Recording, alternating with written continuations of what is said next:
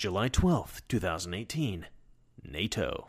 Mr. Reagan. This, I believe, was the single most impressive day in Trump's presidency so far. Trump, in a matter of seconds, saved America billions of dollars, and he gave us a huge upper hand with regard to our negotiations with Europe. This moment has a foundation in Trump's threats to leave NATO when he was still campaigning. He basically said that America doesn't need NATO. We're paying to protect Europe.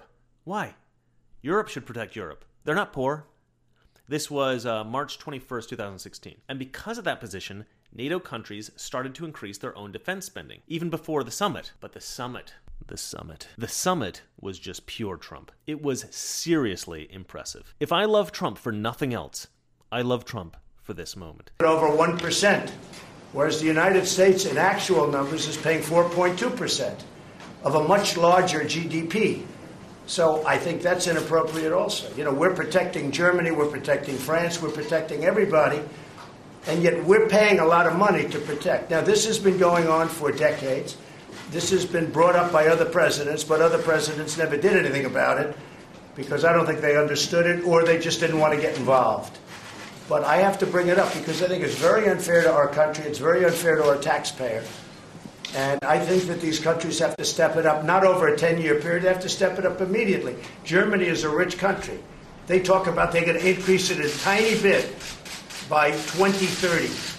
Well, they could increase it immediately tomorrow and have no problem. I don't think it's fair to the United States. So we're going to have to do something because we're not going to put up with it. We can't put up with it, and it's inappropriate. He walks in like a boss. He turns everybody at the table, and he says, we're paying 4%.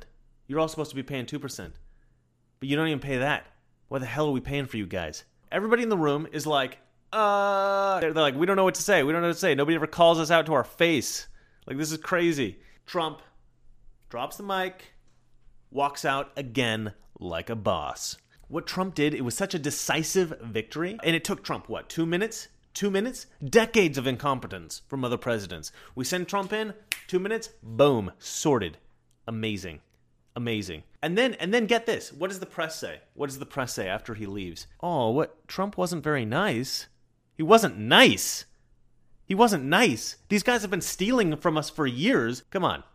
Let's get real here. You know, Trump saved us billions of dollars in like 2 minutes, and you're complaining that he wasn't polite about it. The press will literally criticize Trump for anything.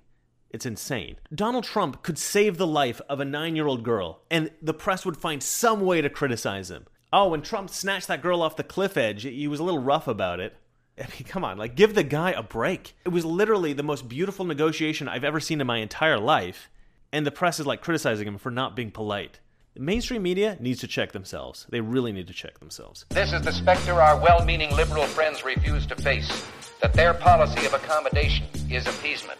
If we continue to accommodate, continue to back and retreat, therein lies the road to war. You and I know and do not believe that life is so dear and peace so sweet as to be purchased at the price of chains and slavery.